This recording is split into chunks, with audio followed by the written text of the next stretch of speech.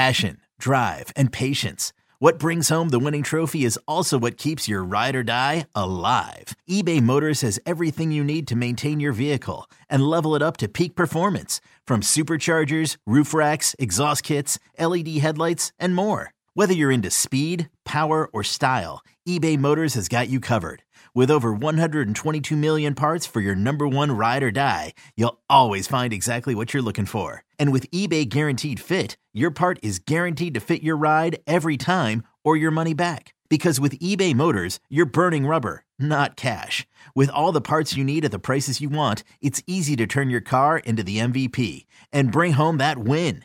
Keep your ride or die alive at ebaymotors.com. Eligible items only. Exclusions apply. Yo, Trey. Kevin, what's up, man? You know, I've been thinking, what would have happened if the NBA never vetoes the Chris Paul trade to the Lakers and we get CP3 in the same backcourt as Kobe in LA? Well, you get a very happy Jack Nicholson for sure. And the Lakers probably win a bunch more championships. CP3 finally gets a ring or two or three, and the Kardashian empire is forever altered. What did you just say? Hey, everybody, I'm Trey Wingo. And I'm Kevin Frazier, and we're teaming up on a new weekly sports podcast from Wondery, Alternate Routes. As former Sports Center anchors and current sports obsessives, we're consumed by all the what-if questions that make being a sports fan so excruciatingly fun. If you're like us, then you also live and die on the fallout from every drop pass. Or play call. Each week on Alternate Routes, we'll take a flashpoint in sports, break down what actually happened, then explore every alternate scenario and the ripple effects it would have caused. Follow Alternate Routes on the Wondery app or wherever you get your podcasts. You can listen early and ad-free right now by joining Wondery Plus. You're listening to a post-game edition of Spits and Suds. I'm Gavin Spittle. He's Sean Shapiro. One of the other aspects that I really liked tonight was without Joe Pavelski, which is a massive component of that first line, Roope Hintz, Jason Robertson still did their thing. And we saw some great play from Robertson, from Hintz. Sagan did a nice job stepping up on that line. Also, wanted to give credit because I thought they were quiet, even though Wyatt Johnston had some great chances in Game 1. The Ben, the Donoff, Johnston line was a force tonight. The Donoff trade is something that that's really paying off. I mean, I really looked at that trade when it happened as more of a get rid of Denis Gurianov trade than a bring in Donoff trade, but it's been a really sneaky good move for the Stars. He's fit in so well. He's played so well with Jamie Benn and Wyatt Johnston. And like he gets the job done right around the net. Like it's been a really good move for the Stars, the Donoff trade. Even more so of like you look back at the deadline and you think like the Domi trade is the one was the bigger name, the bigger profile, but the Dadonov trade is the one that has netted better results, and they were good. I thought, looking at the game tonight, it's kind of amazing to think that this will get lost in it, but I mean, Miro Heiskanen dropping 4 assists tonight. Yeah, good point. And 4 assists and 3. I want to double check this. 3 of them on the power play, I believe. Like just the way he stepped up, and it's kind of like we talked about going into this series, how it was kind of fitting that they were playing a team that has John Klingberg, even though Klingberg hasn't played yet this series, obviously because of injury. But to see Miro continue to seize that power play QB1 status and really own it, and then just on a night like tonight, I thought it was almost fitting too, where the Stars scored a couple of goals on tips. Like you talk about like the little like subtle tributes to like working on things that kind of Joe Pavelski helped install as part of the culture of this team that still are there, even when he's unfortunately watching from home. Yeah. You're absolutely right. You know, there was one point in the game that I think the Stars can learn from, and that's they had total momentum, and then Hakanpää, holds happen, penalties happen. It probably shouldn't have happened, kind of needless, but I mean, it's a physical game. And the Wild exploded with a power play goal and then a goal right after that, and you're like, oh, wow. and it's a 1-goal lead, but kudos to the Stars. They stayed aggressive. They kept to their game, and the Stars scored. I mean, tonight's game was a back and forth tilt. I mean, if you're just kind of like that passive hockey fan, you kind of just went tonight and you're like, my God, hockey's the greatest game ever. Look at all this excitement, goals back and forth. It's a roller coaster. Yeah. And this was fun, right? Like, it's been a fun, both games have been fun for various reasons. Obviously, the bedtime was not as fun for game one, but the game one had the drama and the overtime setup, and this had the scoring and everything like that. And I'm watching on TV and it's coming through, like, the Dallas crowd tonight was awesome. Yeah. Like, I know there's been this big narrative on hockey Twitter right now of like the loudest building in the NHL, and people have been like, and I don't want to go down that debate of what's the loudest building in the NHL, because I think it's very silly, because it's like, it's the same way that every single coach and every single team and every single player will say we have the best fans in the world. But you could feel the energy through the TV tonight from Dallas. Yep. You could watch, like, it was like Dallas fans showed up. That was fun. So I agree. It was fun. All right, so let's look forward to Game 3 on Friday. I mean, clearly both teams have to regroup now and a day off. So how does Dallas continue the momentum? Is it just as simple, Sean, as just play your game, you'll win, this series will play out, just don't buy into the situation with the physicality of the Wild, and you'll be fine? Hey, it's Kaylee Cuoco for Priceline. Ready to go to your happy place for a happy price? Well, why didn't you say so? Just download the Priceline app right now and save up to 60% on hotels. So whether it's Cousin Kevin's Kazoo Concert in Kansas City, go Kevin, or Becky's Bachelorette Bash in Bermuda, you never have to miss a trip ever again. So download the Priceline app today. Your savings are waiting. Go to your happy place for a happy price. Go to your happy price, Priceline. Yeah, I think the only thing you change is, I think the only slight change you make is with assuming Gustafsson will be back in goal for Game 3, which probably will be the case. I think the only thing you change is the one area where Fleury is better than Gustafsson is at puck handling. And so I think the one thing you do to try to, as a team, to make a slight tweak to try to get to the Wild, you try to develop more of the forecheck. You kind of take tonight and you try to develop a little bit more of the forecheck, especially going into Minnesota, going into a place where they'll have matchups. I think that's really the only slight tweak. That's the emphasis you bring in.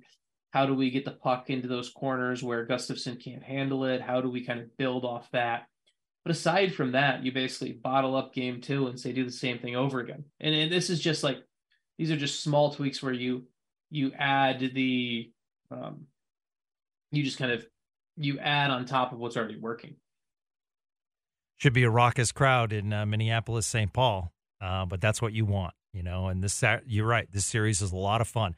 So I will also tell Stars fans, this is hockey. It's emotional, but it's a long series, and I refer you to Boston tonight as the Florida Panthers tied up this series. I refer you to Carolina, where Carolina won in overtime, but that series is awfully close.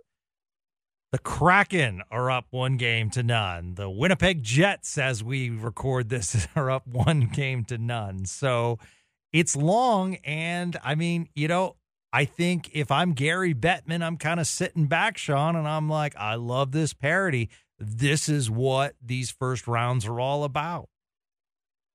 Yeah, I mean, the first round is by and large the best time of the year. The 2 weeks where there's so many games.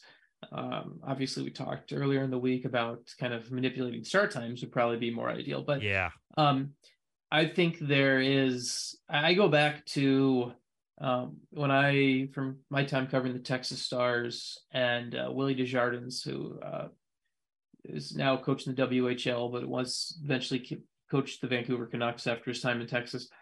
He always said the easiest game to steal is game 1 on the road, because that's where you can sneak in there and kind of take it. And to me, that's a perfect example with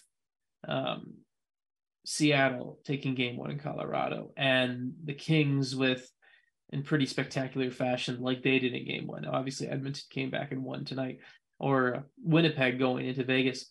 It's not every team has played 2 games out west, but even though the series is tied 1-1, the Stars have looked like the most complete team out west. I know it's kind of like silly to say after just 2 games, but like Seattle, Winnipeg went into Vegas, and I think that was it seemed to me more like Vegas was struggling. The Kings and Oilers are split, but they've both been good. Like, the Stars have been the better team for 2 games, and it just happens to be they are Gustafsson for 1 game. So, like, I'm feeling really good about where the Stars sit on this path forward right now. Yeah, it is interesting. OptaStats on Twitter sent this out. Roope Hintz of the Dallas Stars is the first NHL player to score a shorthanded goal, an even strength goal, and a power play goal in 3 separate periods in the same postseason game since Mario Lemieux did it on May 11th, 1996. It's the first hat trick we've had since the franchise moved to Dallas that actually took place with fans in attendance, because the other 3 hat tricks in franchise playoff history since the franchise moved to Dallas. And it's actually amazing to think about this, because you think about all those runs in the 90s and the 2000s. Yeah. The Stars never had a hat trick until the Edmonton bubble. And in the bubble, they had Pavelski, Kiviranta, and Gurianov have all had hat tricks in the bubble. Yeah. But that's it. Like, that's it. Like, to think that for the history of this franchise and the deep runs they took in the late 90s when they won cups and everything like that, the fact that there was never that Modano, Neuendijk, Hull, that even like the fact that no one else had a hat trick in franchise history, it's one of those like, wow, that's pretty surprising to me stats when you think about it. Yeah, absolutely. Are you watching Ryan Suter get under Kaprizov's skin, or trying? I don't think he is. Yeah. I don't like. I'm seeing him try. Yeah. I think with Kaprizov, at the end of the day, part of this comes down to he has to carry that team offensively so much. I don't think another player getting under his skin from the other team is really the breakdown. I think it's more so of Kaprizov has to do so much for this team that Jason Robertson doesn't have to do for Dallas, because the Wild aren't built the same way. And I think that's kind of more of it. And you start to see some of the frustration come together that way. I did really like, Gavin, I did really like seeing Thomas Harley getting to run the second power play unit tonight. Yes. I liked that a lot. I thought that was, whether that was a score effects or a real decision, we'll find out. But I really liked at least seeing that in this realm, because I want Thomas Harley to be a long-term part of the Stars. And I think running the power play is a big step for him in the NHL. It was lots of good things to take out of tonight. Yeah. You go to now you just go to Minnesota, and you obviously love to come back 3-1, but it's very much it's still as simple as, if you're Dallas, you feel pretty good. I mean, if you can just split in Minnesota, you're still feeling pretty good about everything. But I think you can also go in with higher expectations, especially after tonight, because you've got a Minnesota team that's reeling. They're dealing with injuries. And even if they get some of those guys back, they're going to be far from 100%. So. And you have pointed out numerous times on this podcast, Thomas Harley being sent down, being that number 1 defenseman in Texas, running that power play unit for the Texas Stars. I was thinking tonight, without that seasoning in the AHL like he had this year, let's just say Harley was like Joel Hanley with the team all year, playing off and on, or like Lundqvist. I don't think you see him tonight on that second power play unit. No, you don't. No, if Lundqvist is if they're switched, for example, if Nils Lundqvist is in the lineup, he's not getting that opportunity. He's not having, because he didn't have that AHL seasoning, that AHL chance. So 100% on that. I mean, we've said it before. Thomas Harley's development was handled the right way this year. And it's going to, and I thought he looked good again tonight. I don't think he's been intimidated by the moment at all. I look at Harley and I look at the progress and I look at kind of how he's continuing to show he's ready to be part of the long-term plan. And it definitely allows us to have some more fun conversations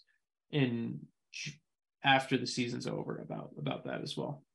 We Win Here is Sean Shapiro's new book. I say that, so he'll continue coming on this podcast. And he dives into the Texas Stars with some amazing stories. Talks about Jack Campbell, talks about Curtis McKenzie. There's a lot of stories in there, and if you love hockey and you like this podcast, one of the things we try to do is talk about stories, because that's what makes the great game of hockey